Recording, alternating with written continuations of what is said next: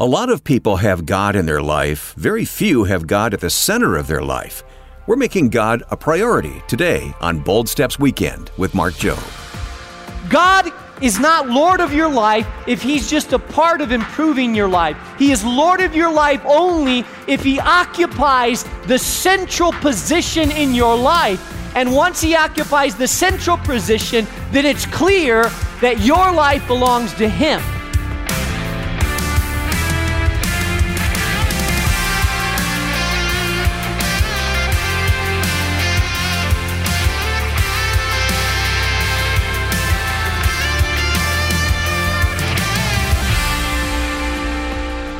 Welcome to Bold Steps Weekend with Mark Jobe. Mark is the senior pastor of New Life Community Church in Chicago, and he's also president of Moody Bible Institute. I'm Wayne Shepherd. Well, a spiritual life in neutral means that eventually things are going to start to decline. And that's exactly what happened to the people of Jerusalem in Nehemiah chapter 13 as spiritual coldness set in. And if we're not careful, the same can happen to us today. Part 2 of the message, Making God a Priority, is next. And boldstepsweekend.org is the online home for these messages. To hear any broadcast again or to see our featured resource, go to boldstepsweekend.org. Now, here's Pastor Mark Jobe. Our finances are a reflection of our spirituality. Nehemiah reminds him of two words that you'll find often in the Old Testament and some in the New Testament, two words that I think merit definition. One is the word tithe, and the second is the word first fruit. Let me start with first fruit. In an agrarian society, the first reaping of their wheat, barley, whatever their harvest was, that was called the first fruits. That was the first of what a farmer would bring in. And God, to sanctify the rest, basically, to set the priority of their giving in place, what God indicated was that you need to give of your first fruits to the things of God. You know why that was so important? Because in essence what they were saying is, God, you are central to my life. I will not give you the leftovers. I will give you the first portion, not whatever's left over. Are you tracking with me? You see, oftentimes we live our life and we live things on ourselves and then we give God our leftover. God, if I have time for you, I'll give you time. God, if I have leftover finances, I'll give you finances. God says, I don't want anybody's leftovers. I want the central part. I want a priority. Give me priority so I can sanctify the rest of what you do. You are indicating importance and value with the way you give your time, with the way you give your finances. You indicate priority and value. Now, if you told your wife, honey, I love you, I really love you, you're like number one in my life, you say, great, can we go out for dinner? Sure. I absolutely. If the boss doesn't call me, if I don't have enough work, if my buddies don't call me for a game, if the neighbor beside me doesn't say, hey, you want to go out, if my mother doesn't say, you want to come over for some mole, then I will definitely go out to you because, honey, you are number one. You'd say, she would quickly say, wait a second, no, I'm not number one. Hey, that's number 7 or 8 on the list. I'm not a priority in your life. You're saying that I'm getting the leftovers after all that. I am not a priority in your life. And it's the same thing with God. God is saying the priority of the first fruits, and the tithe is a New Testament word, but it's more of a mathematical word. The tithe means a tenth. It refers to 10% of what comes in. And so Nehemiah was establishing a pattern in giving that had been taught in the Old Testament, was affirmed in the New Testament, and it's called the first fruits and the tithe. You give first of what you have, and you give a tithe of what you have also to God. Now, every time I teach that principle, it's like for some people that have never been exposed to it, it's like a ton of bricks on their head. Like, are you kidding me, Pastor? And that's like, whoa, really big. Well, you will discover if you have been part of this tithing, giving away a portion of your income for a certain amount of time, you will get to the point, like I and my wife are in our lives, where I can't envision not giving that away. That you'll get into a rhythm of living where you say, you know what, I can't even imagine or fathom living without that, because there's something good for my soul, for my life, for my mentality, for my spirituality, when I don't eat everything up on myself and become self-centered, materialistic, greedy, but I give away a portion of what I have because it's good for me and it's good for my soul and it honors God. So Nehemiah, he's gone for 10 to 12 years. He leaves Jerusalem in a spiritual state of revival. The people are, yeah, God, yeah, family, yeah, worship, yeah, finances. We're living for God. We're going all the way. And 10 years later, a decade has gone. Nehemiah goes back to Susa. He has no contact with the people. He leaves them in good condition. And here's what happens. Nehemiah chapter 13 is all about spiritual relapse. Here's what I've noticed about my life, what I read in Scripture, and what I observe about human condition in general. Unless we re-engage in our commitments, our tendency is to fall to the lowest level of expectation in areas of our life.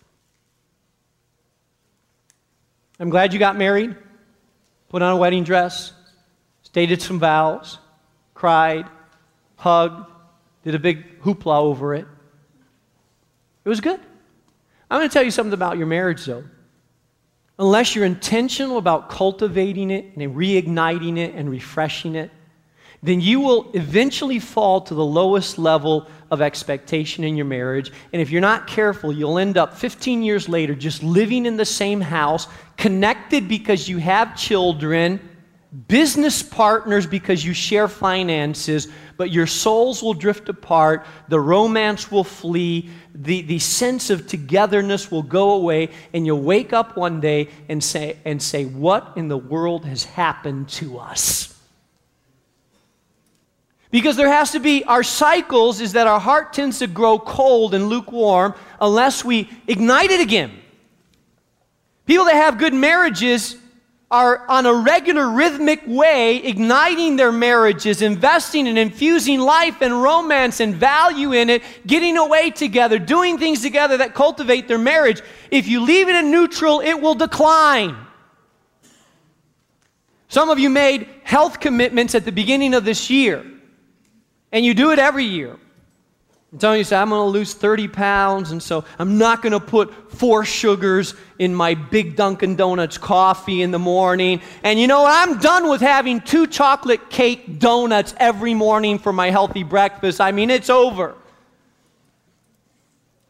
So you know, made some commitments, and you know what? Basically, we're about our 3rd week into the year. Okay, I'm not going to have 2, but I'll have 1 chocolate cake donut in the morning. I'm not going to put 4 sugars, but I'm going to put 2 sugars in. And here's what happens. We need to periodically be reminded about our commitments that we've made. We need to have incentive in our heart to remind us, because if we're not reminded, if we're not re-engaged in it, we will typically begin to decline, not a big step at a time. No one becomes spiritually cold overnight.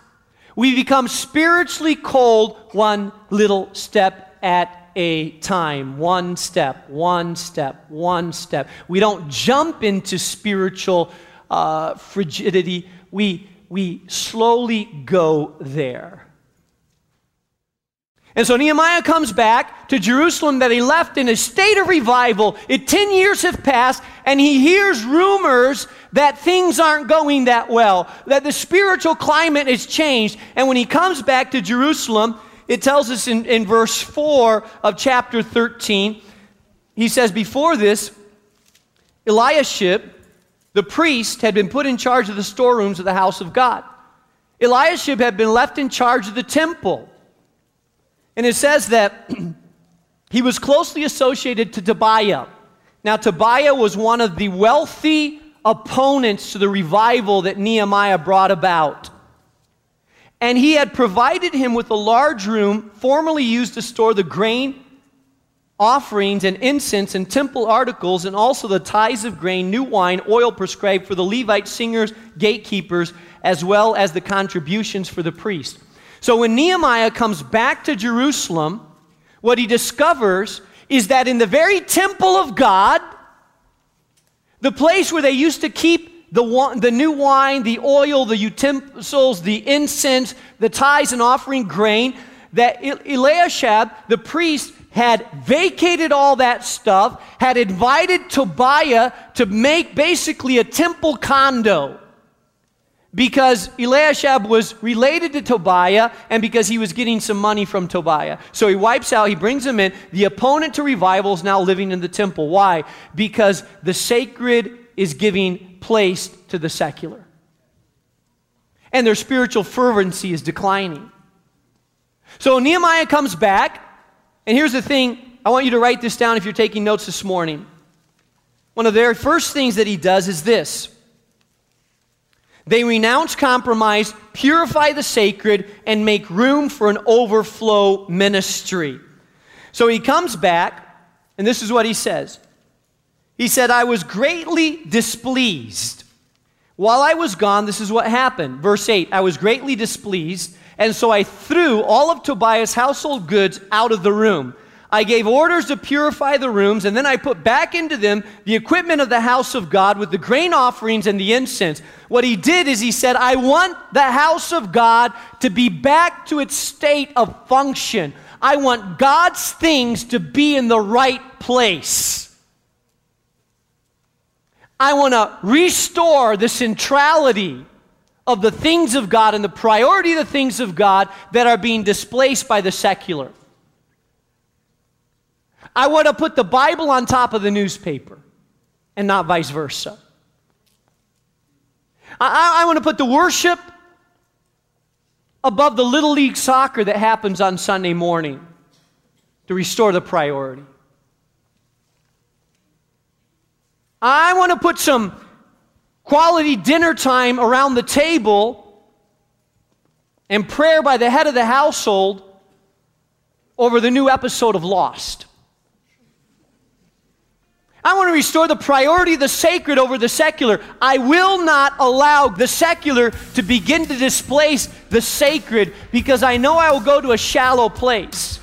Now here's the thing, Nehemiah was super angry. He was very distraught, very displeased by it, because Nehemiah had been away, and sometimes it takes someone that hasn't seen us for a while to make observations about our life, because we see ourselves every day and we're not aware of our spiritual decline because it happens slowly.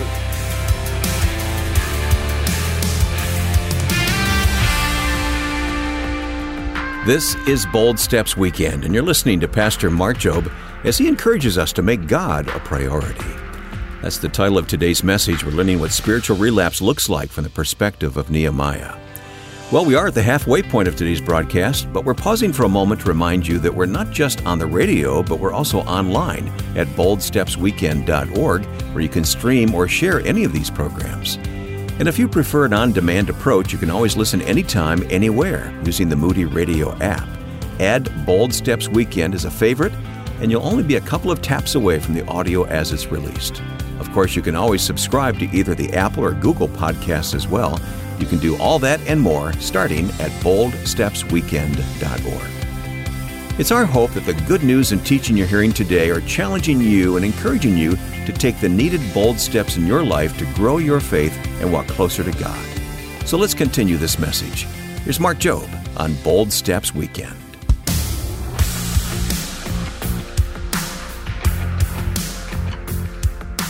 Have you ever heard of the frog in the kettle syndrome? Okay? They say that if you put a frog in a pan of water and put heat under it slowly. I've never done this.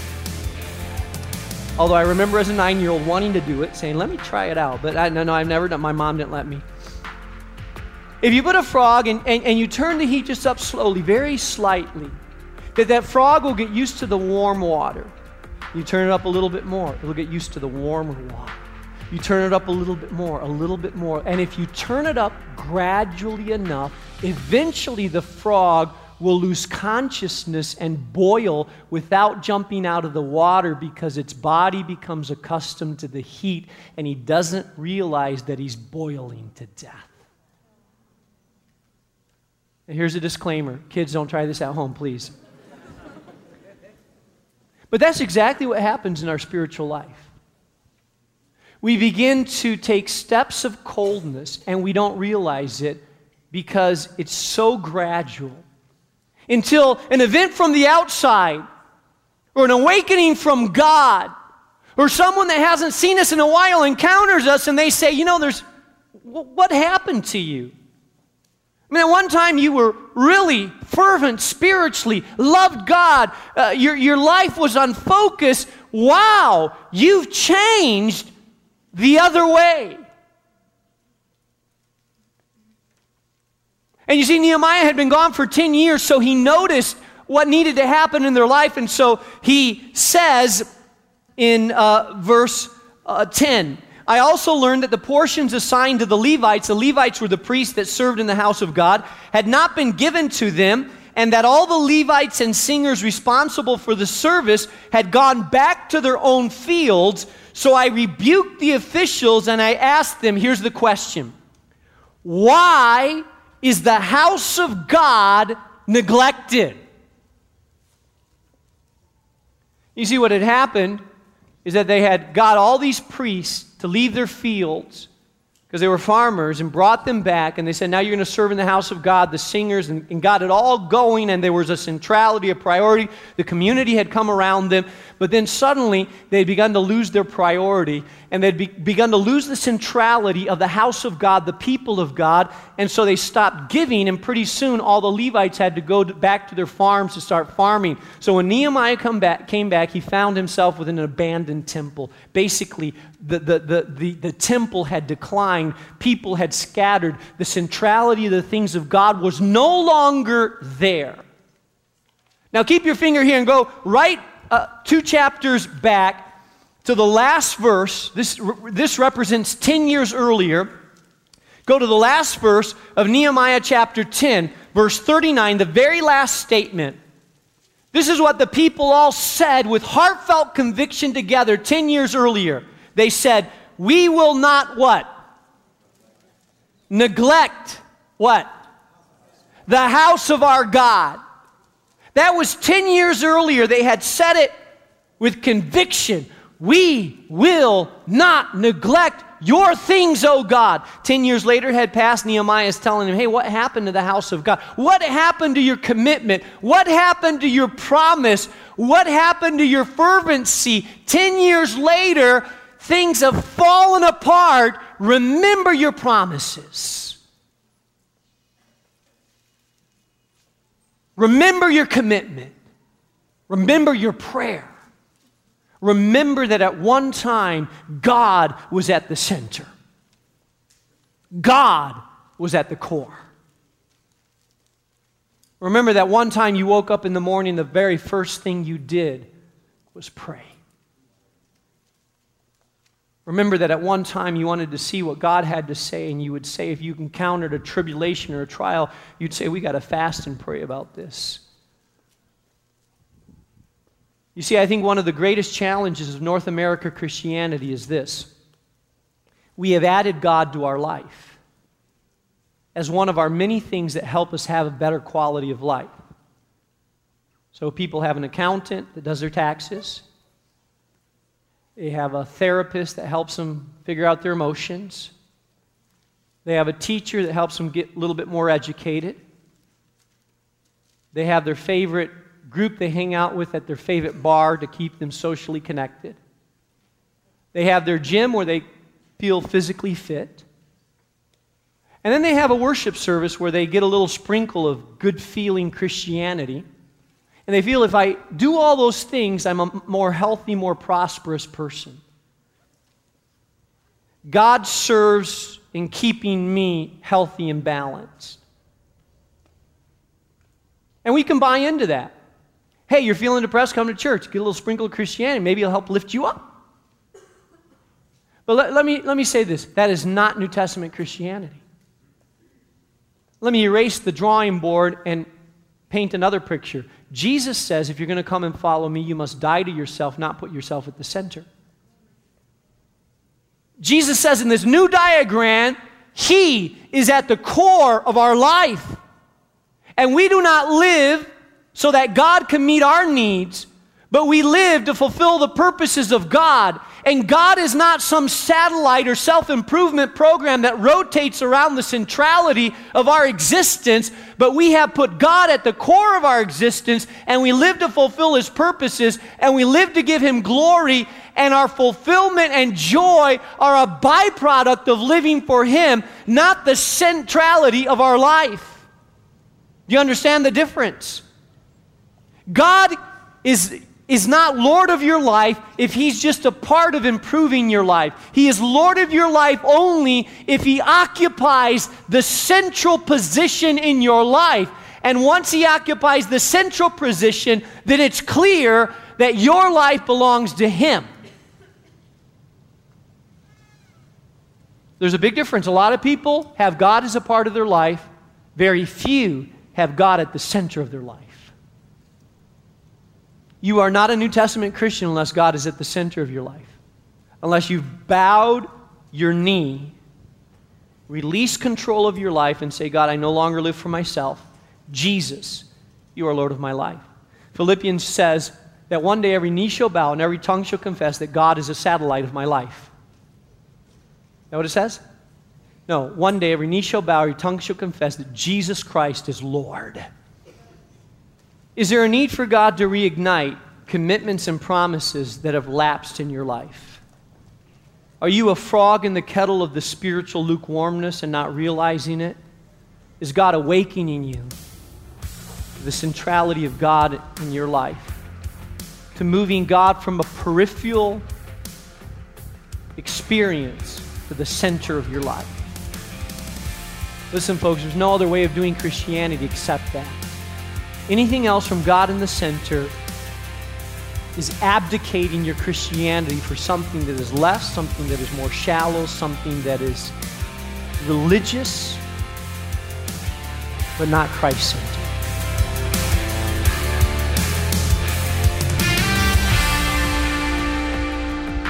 Wow, that's the challenge. And I don't know about you, but my life, if I don't guard it well, if I'm not carefully paying attention, it's easy to drift.